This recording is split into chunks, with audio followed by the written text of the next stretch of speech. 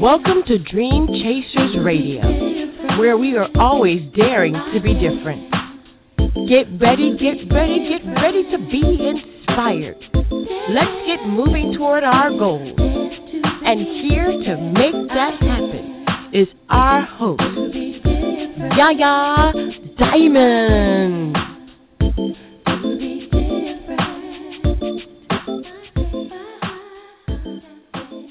Hello, yes, we are daring to be different once again. Welcome. I hope you had a wonderful Memorial Day, and I want to salute all the veterans, people who have given their lives to their country, and for the freedom of the people. Thank you so much. Thank you so much. Thank you so much. You know, I lost my grandfather in the war before I was born. His last tour, he got killed, and so I never got to meet him. So I know the price of losing someone, but I also know the price he paid to free us all. So thank you so much, all of our veterans, for doing what you have done, doing what you're doing for this country. Thank you. You're tuned in to Dream Chasers Radio with me, your host, Yaya Diamond, and I have a wonderful show for you today, but let's get the preliminaries out of the way. You're listening to us on 97.5 FM Real Community Radio, as well as Bombay Radio in New York, and that is 97.5 FM Real Community Radio in Northport, Florida. Also, you're listening to us on my new radio station. That's WYDCradio.com. Again, that's WYDCradio.com. And you can go ahead and tune in to DreamChasersRadio.com and click on the podcast if you want the podcast. And if you want the radio station, go ahead and click on radio. It's wonderful. It's a wonderful thing, and we just administered it. And let me tell you something. It is definitely not easy, but definitely not hard. So we have people on this show who have dreams, who have decided, they've made up their mind that they're going to go ahead and go for things. I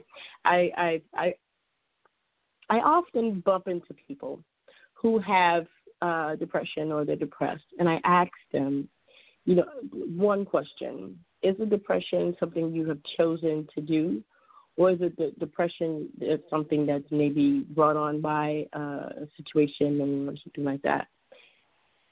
99.9% of the time, the people tell me it's my choice. Just something to ponder. If you're choosing to do something, there's no one that can bring you out of it. You have to bring yourself out of it. You have to decide to come out of it. If it's the choice of the person to be in the depression, it could be the choice of the person to come out. And so that's a good thing. And I love the choices that we have that we can make.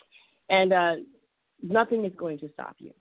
Nothing is going to stop you. That's the name of the show today. Nothing is going to stop me. And we have our first guest on the show today. I want to welcome you to the show. Please tell everybody who you are and what you do, please. It's up to me. Okay, I'm Tom Corbett. Hi. And hello. And I'm retired not that long ago from the University of Wisconsin in Madison, where helped run a research institute and taught social policy for many years. I am now very consistent with the theme of the show. I'm going back to an early dream I had as a young man, which was to write books, and not just academic books, which I did as an academic, but fiction, memoirs, things that were always lurking in the back of my mind. And now that I found some time, I'm doing it, and it's been just a marvelous experience. Wonderful, wonderful. Now, your choice has been to do all these things. I mean, going from the one extreme to the other. You're retired now, but what was it like when you had to drop all the activities that you had for so long to go into a new chapter, a new era of your life? What was that like? What was the adjustment like? It wasn't too difficult. One of the things about being an academic is that you have a lot of freedom over what you do, and so I rather drew away that life in stages, and so I gave up administration first and teaching, and then I still did some projects for a number of years. And so it wasn't like cold turkey. It wasn't one day to the next. But I will tell you that as I look back over the long trajectory of my life, I don't have any regrets. I had a wonderful career, as I said when they had the party for me when I retired. I said, I had the greatest job in the world. I got to fly around the country working on the most difficult of social problems and working with the smartest people. I couldn't ask for anything more. But in the back of my mind was always this doubt whether or not I'd given up something to pursue the career I did choose. And now I've had a chance to go back and see it and actually satisfy that itch, if you will, somewhat at least. Wow. And dealing with the people on a one-on-one basis, or even on a basis of just psychology, what was the one thing that you found to be a consistent, between everybody? You mean the people that I worked with? I'm not sure I quite understand that. Yeah, with your, when you went out and you said you had to work for people, what would be that consistent that you found that you had to deal with overall, 99.9% of the time? Well, I was involved in some of the most contentious policy issues of the last half century: poverty, welfare reform, those kinds of things. And these were issues that you could not come up with a position that would satisfy everybody. I mean, you were going to be disliked or hated by somebody, whatever position you took. So the trick was not to take it personally. And my mantra, if you will, was when no one likes what I'm saying, then I'm approaching the truth. I mean, that was cutesy, but there was an element of truth in it. And so what I often tried to do back then is to look for common ground or look for ways to sort of bring people together, because what I would find is people would argue passionately from a point of view, and it wasn't that they were entirely wrong, but that they were missing the big picture. So I always tried to be kind of a big picture guy to get as many people on the table as I could. Didn't always work. I mean, I was yelled at by the governor of our state for more than one time. But, you do your best and you take your shots. Yeah. And I work in Washington a lot, which is a town that breeds, contention, controversy, and vindictiveness. But even there, I found that you could talk to people. I mean, if you approach them with a little bit of humor, a little bit of respect, you could get some of that back. It wasn't going to break down the walls necessarily, but you didn't build the walls any higher. So I don't know if that quite answers your question, but yes, it does actually. It does. Okay. I mean, as a person who has dealt with all different kinds of things, one would think that there would be a multitude of different problems and issues that you would have to deal with. But in all actuality, the issues are pretty common. And most people don't realize that, for every one person going through something, they think that it's unique to them. Someone else is going through something similar right down the block. Oh, yeah. I mean, I don't mind revealing something personal about myself. Midlife, I went through a period where I had a battle alcoholism, and it pretty much almost did me in. And one of the things that I found when I finally turned that ship around was that I was not alone. I mean, the things that I experienced were very common among fellow sufferers, if you will. But you lose that perspective when you're the one involved. You think, oh my God, I'm in the pit of hell and I'm experiencing something that no one can understand. But you're really not. I mean, you're really just experiencing something that millions of others have as well. And that helped. It helped a lot to come to that insight. Right. It really does. It really does. And so now that you're doing what you love to do, and you have your passion, you've gone ahead and you've picked up the one thing that kind of always was lingering in the background. How did you do that? And tell us about it. A little bit by accident, as I did most of the things in my life. But it started when I was in the Peace Corps in the 60s, and our group got together after 40 years of our return to the United States in 2009. And this is, and I never went to a reunion before. I thought they were silly, but I went to this one, and it turned out to be a very emotional experience. And at the end, we sort of, a group of us said, we ought to record some of our experiences. So we put together 2 volumes, one called The Other Side of the World, and the second was called Return to the Other Side of the World. Edited, everyone, we work with people to write up their vignettes and their experiences. And that got me thinking I want to write a memoir, and that led to 2 personal memoirs. One was called Browsing Through My Candy Store, which was about my professional career, and then Ouch, Now I Remember, which was my personal memoir. They're both funny, but sad and insightful. I mean, Browsing is a little more difficult because it has a lot of policy stuff in it.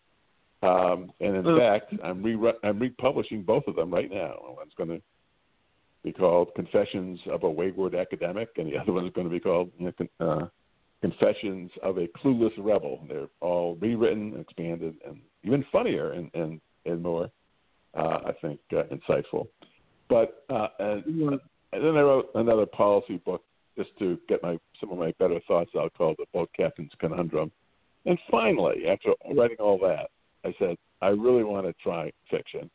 And so last year, I wrote 2 fictional books, Tenuous Tendrils, which is kind of based a little bit on my own life, just a little bit. I was kind of stuff inspired it, but I went off in a fictional direction about the Vietnam War in the 60s, someone who goes to Canada, and then he's retiring from an academic position, like 40 years later, and his whole life sort of comes back, and all the broken relationships and the doubts that he had throughout his life for the road he took. He sort of deals with them, so to speak, in over a 1-week period. And the other one was Palpable Passions, which is a story of 2 families, one in Afghanistan, one in the United States. Very different cultures, but they intersect in 2001 when Bin Laden strikes in the Panjshir Valley of northern Afghanistan, and it's a story of how they help one another in some ways. Mm-hmm. So both of the fictional books, if there's one thing that ties them together, it's the notion of culture, which is what I also studied a lot towards the end of my academic career, and how it both binds us or provides impediments to us, but also opportunities. And so that's kind of an underlying theme of these books. But again, there's what I try to do is write, I try to craft books that are sort of well-paced but substantive. They have, they have some deeper thoughts in it. There's still a lot of humor and drama and so forth. It's like putting a symphony together. That's what I love about the process. That's what I love about doing it, irrespective of any money or success or fame or whatever that might come from it. It's the doing of it that really is important to me. So it was kind of by accident, but once I got into it, I thought, "Boy, this is how I'm going to spend my dotage," if I might say so. Wow. So so writing the memoirs and then writing the fiction, what correlation do you have between the two? Because obviously that's something within you. Did you find it to do the two to converge? Good question. In some ways, I found the memoirs a bit easier because I didn't I wasn't making it up. I was just digging into my memory bank, and there's still a lot of craft in telling the story in an interesting way. But again, this material was already there.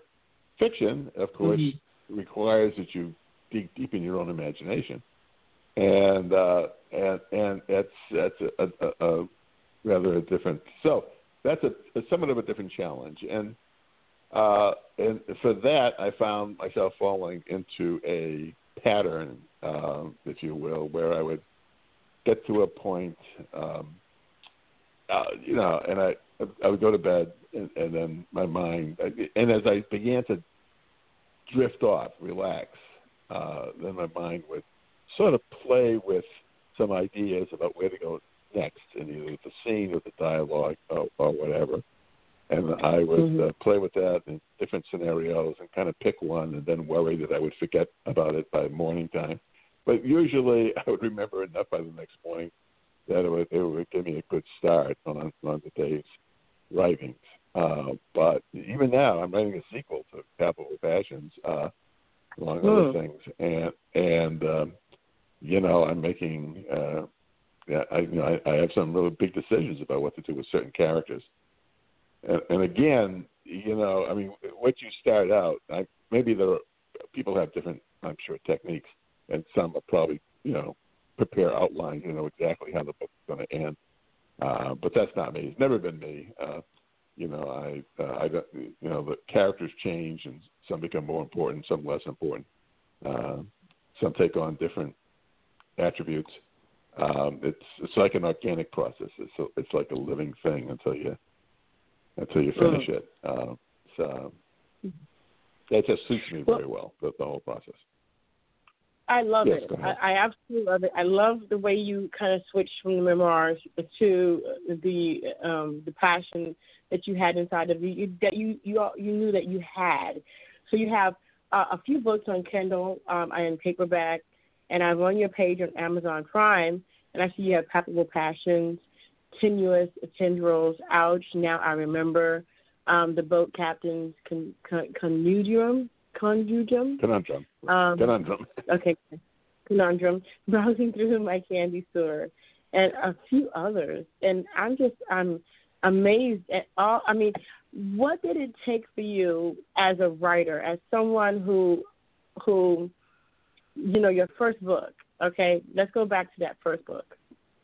When you picked up the pen or you thought about writing your first book, what process did you go through, and what have you changed since then to kind of tweak it?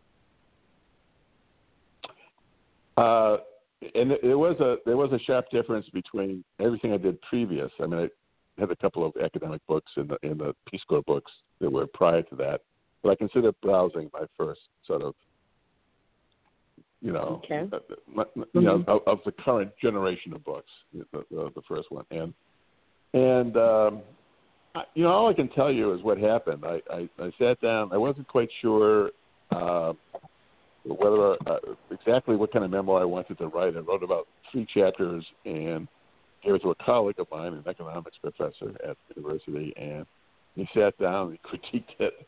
And I said, he's right. I haven't decided what I want to do, and so I kind of scrapped that, and I decided that I would focus on my professional career for the first one. Once I did that, then it flowed, and I think it was just a question of getting getting the focus right, and then it didn't take long to get a first draft out at all. I mean, it was almost like I couldn't type fast enough. But then, of course, it takes a long time to go back and rewrite, and edit, and refine it. But the first draft came, very quickly. And then I went back and said, well, now I've done that part. I have to go back and now do my personal life, which really goes back to it covers a fairly broad range, and it does touch a little bit on my professional life, but it spends a lot more time on my early years and growing up in this working class, rough and tumble neighborhood as a kid who had, you know, anyone who looked at me thought this kid's going nowhere. You know, I mean, he has no prospects whatsoever. I was even put in the slow class in grammar school. So, you know, and I talk about coming out of this culture, this Catholic working class ethnic culture, and then just transforming, changing through a whole bunch of experiences. And it's a little bit about transformation and realizing oneself and finding one's own way. And a little bit also about the times we lived in, because frankly, being a policy expert, I'm well aware that there were actually more opportunities for kids like me back in the 60s, 50s, and 60s, as little that my parents had. I mean, you know, as a kid, we didn't have central heating, we didn't have a car, we didn't have even a refrigerator, we had an icebox. I mean, you know, all this, you know, we had no amenities, but still, I still had an opportunity to work myself through a private college, pretty much with, you know, working and all the way through eventually a PhD and the whole thing. So upward mobility was as simply possible. You know, I would look out over my classes at the University of Wisconsin, and I would see these kids totally burdened with anxiety and debt. And I was thinking, wow, was I lucky to grow up in the era that I did. So, so I talk about some of the structural things, but mostly it's the personal journey. And I tell in a very funny way. If you can't laugh at least 3 times a page, you know, you have no sense of humor whatsoever. So, but some of the early viewers, you know, did note that it was not only funny, but it had a lot of what they call intellectual gravitas.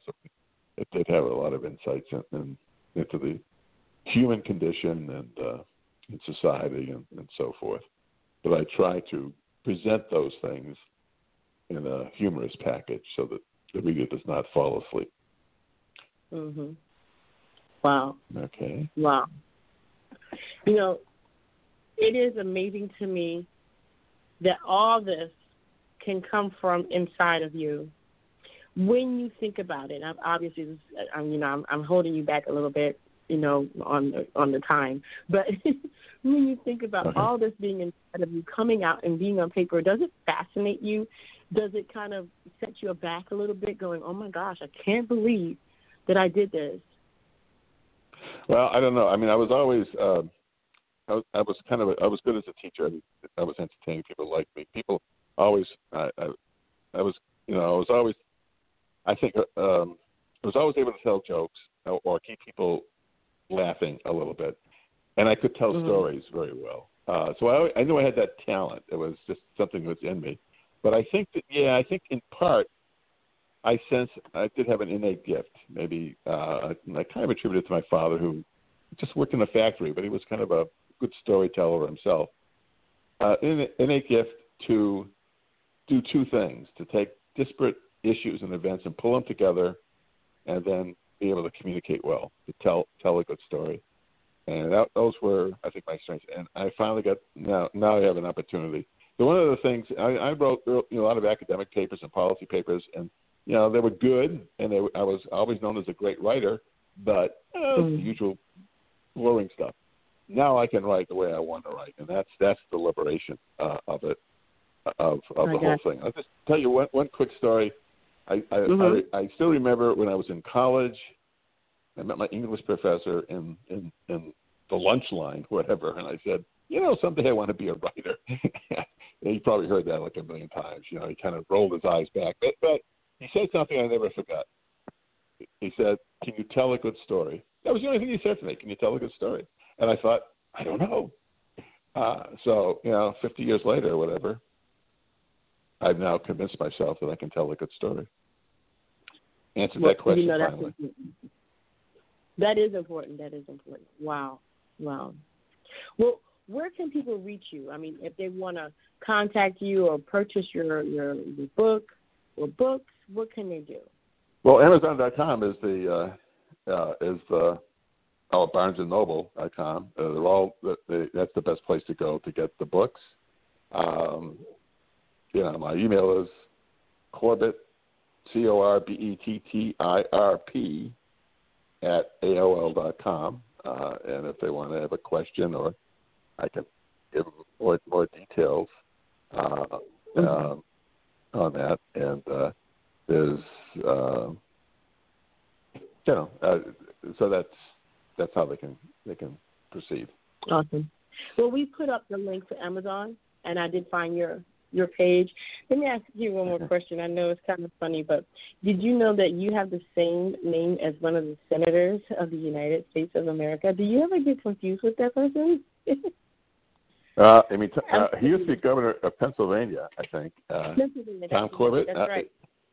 Yeah. Well, yeah. I used to, when I used to Google my name, I used to come up on the first page, and then when he became a big public figure, he would come up first.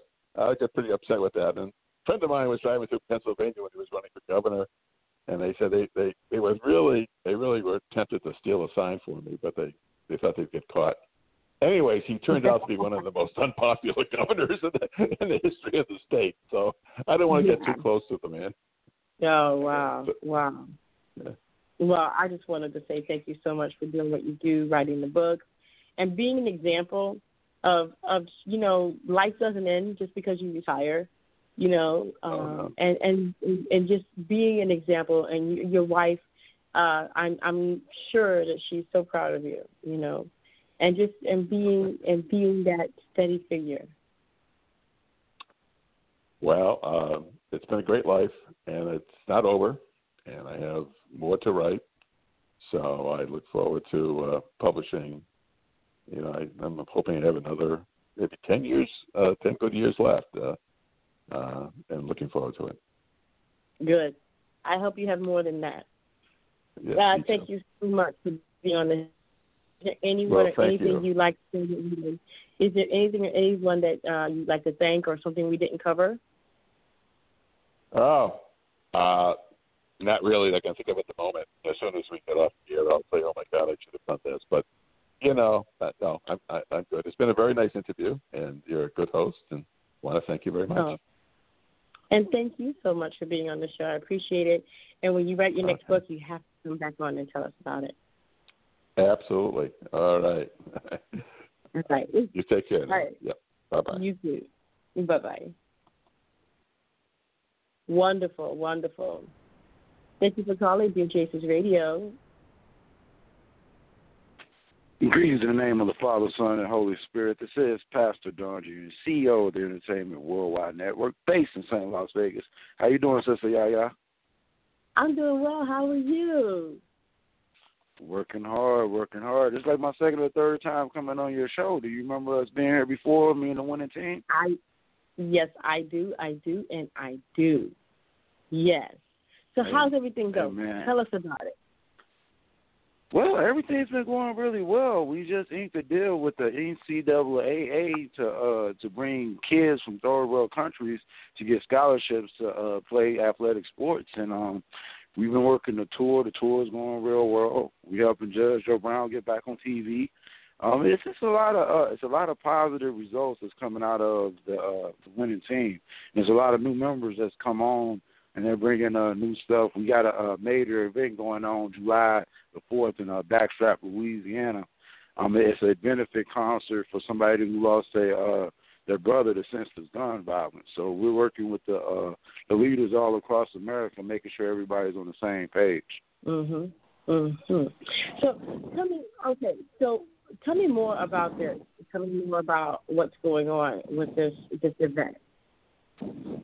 Well, in Louisiana is one of those rural areas where it's a lot of people that everybody's fighting for this to perform at the same club.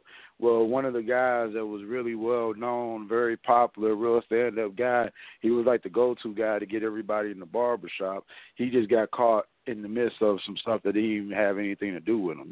He was passing through, selling his stuff like he do in the barbershop. But, every barbershop got somebody that come in there and sell everything. I mean, that's everywhere in America.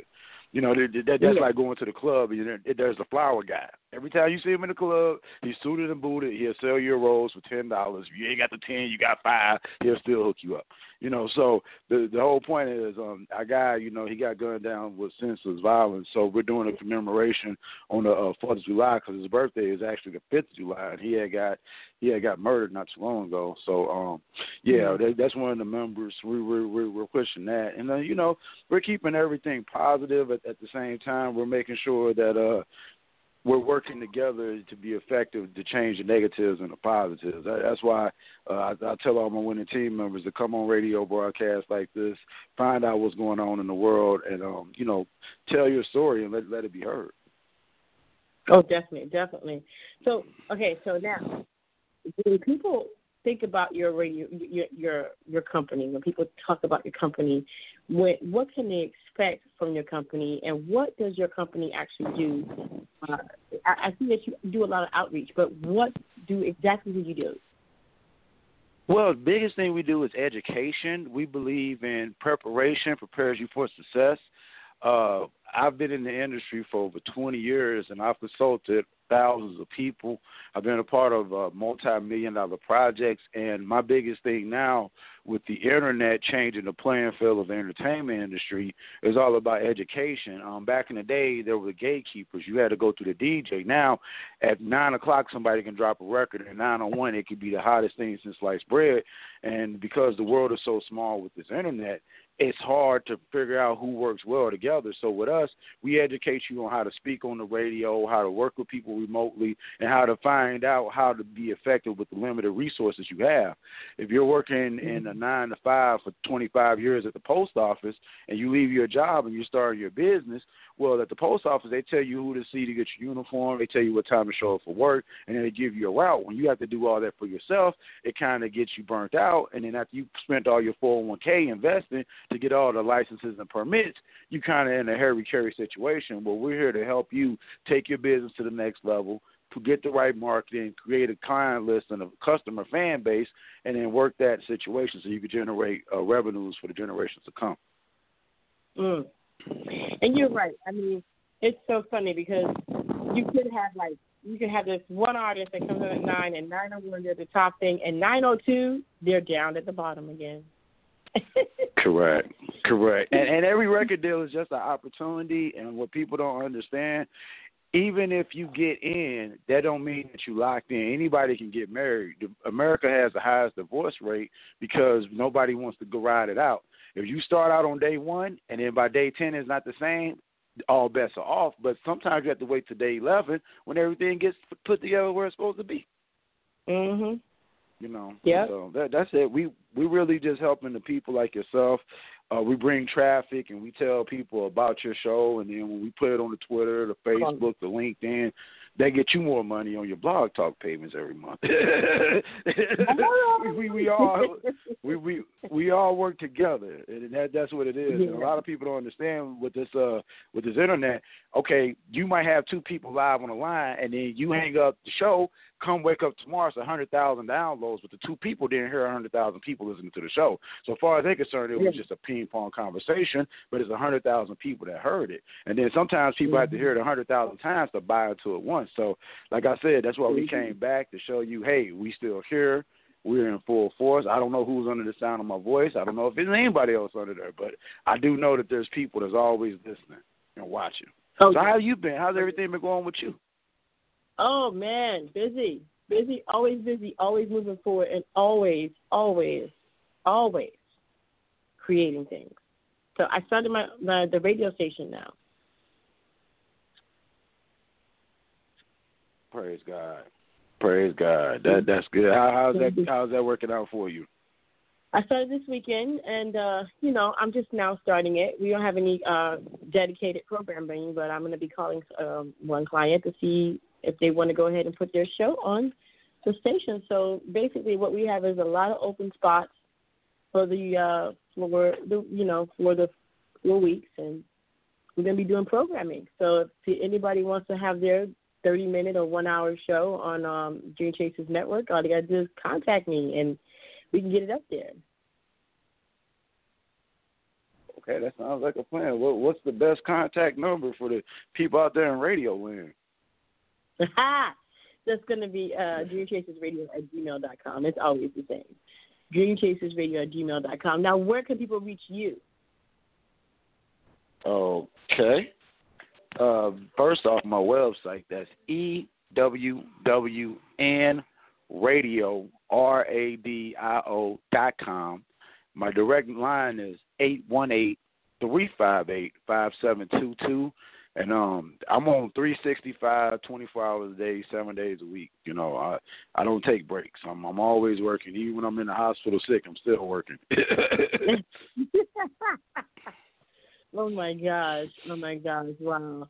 So tell me a quick thing. EWWNradio.com. How did you get started? And what have you done to advance your radio station? Okay, well, first off, I got started. I was born by a C-section, so I had to fight to get into the world. When I was 3 months, I was carried into a radio station. My father had a first-class radio license when he was 16 back in 1965 when black people was getting hung. So he was reporting on that stuff as a kid. So with me coming up in radio, I seen a lot of stuff. When hip-hop took off in 1985, my father had a TV show. So I was recording him when I was like 2 years old on camera. So as I was growing in the game and watching the industry grow, I got older, and I just rebelled. You know, I was like, I don't want to do radio. You know, that's my father's stuff. I want to go out here and sell dope and just lose my mind. Then after a while, I woke up, and then me and my father got back together. Then as we started working together, I realized that it's meant for me to take a different route.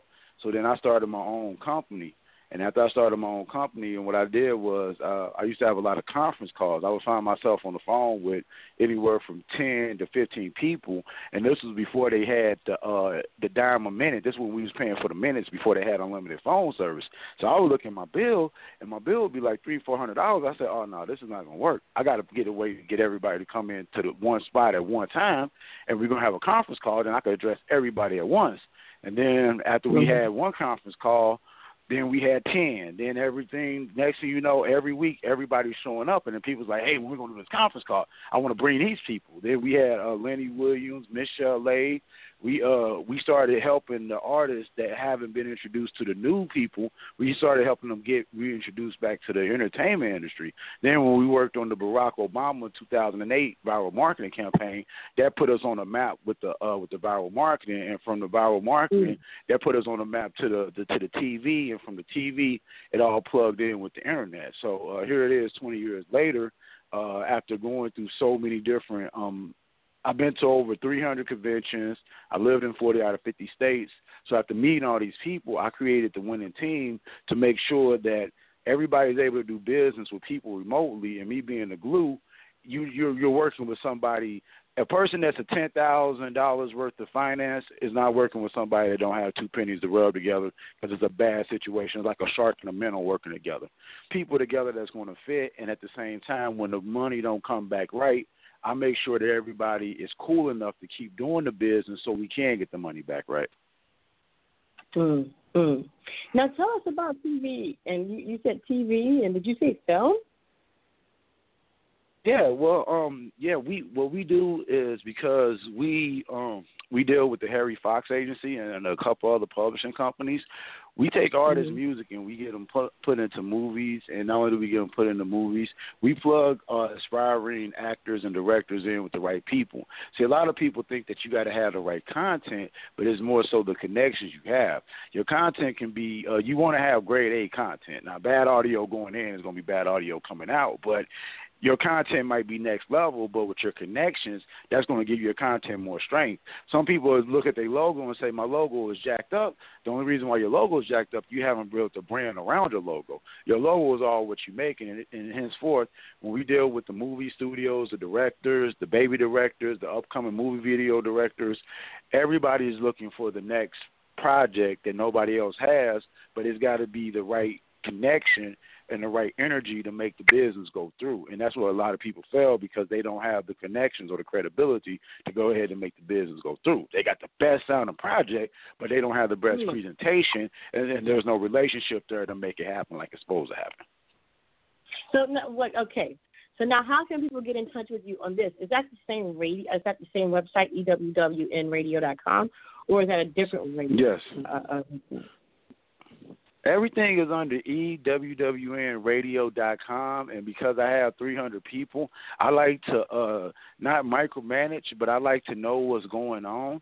And then once I disperse you to the right department, I know the feeling, I know who you're dealing with, and out of 300 people, you can't let the left hand know what the right hand's doing, but at the same time, the fuel injection system doesn't talk to the spark plugs because they will blow each other up. But they both run simultaneously to make the car move.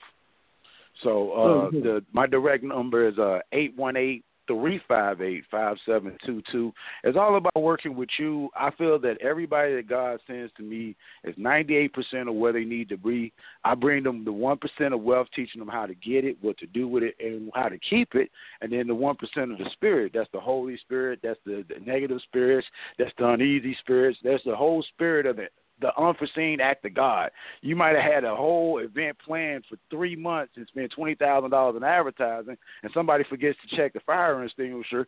The fire marshal shows up on a surprise inspection. The $20,000 goes out the window. Everybody want a refund, and you don't have the money. So henceforth, I'm preparing people for $1 million stock market situations now, as opposed to we get into situations and we're unprepared when they're happy. Simple as that. Well, I love it. I love it. Well, we're going to be in touch. Definitely going to be in touch. I thank you for being on the show. Is there anything else you'd like to say to the listeners today? Because we do have listeners. Oh, yeah. Well, I want to, if you don't mind, I want to say send a special blessing out to your show. Heavenly Father, right now, Lord, thank you for using me as a vessel, as an instrument to teach the mysteries and the ancient things of wisdom, Lord. Open up the doors for this show, Lord. This is the first embarkment on Stephanie. She's taking a leap of faith, Lord. Catch her in her arms, Lord. Lift her up, Lord. Cover her. Show her where to go. Keep her feet left in front of the right. Tunnel vision, blinders, Ursula, God, an unstoppable force so you can get your will done through this platform, Lord. Keep her in remembrance that everything that we're putting out there on this cloud, it never leaves. So just like your word and your spirit, give her the right energy. And when she feels like she can't give it no more, fill her up, Lord. Forgive her of her sins. Forgive us all of our sins. Forgive everybody under the sound of my voice today. If anything we done, did, or said has been displeasing in your sight, we forever give your name honor, praise, and glory in Jesus Christ's name. Amen, amen, and amen. Amen. Thank you so much. Thank you so much. I appreciate that. And we have your website up on our page, so people can go ahead and actually, copy and paste. Yes, I don't know what that means. That means highlight it, press the right button on your mouse, copy it, and then paste it into your browser. Thank you again so much for being on the show. I appreciate it. Hey, man, I'm right here anytime. Definitely call me after you get off there. I can really help you. I know you can, and I will do that. I have a couple more meetings today, but I will definitely do that. Thank you so much. I'm still listening. I'm right here. All right. Wow, what a wonderful, wonderful thing. And I'm just going to take real quick this caller here. Caller, thank you for calling in. How can we help you today? I'm married to the man known as Kid Kelly. I'm Mrs. Kid really? Kelly. Funny, when you get popular, this is what you have to deal with. And let's see, this caller here, is this Kid Kelly or is this someone else?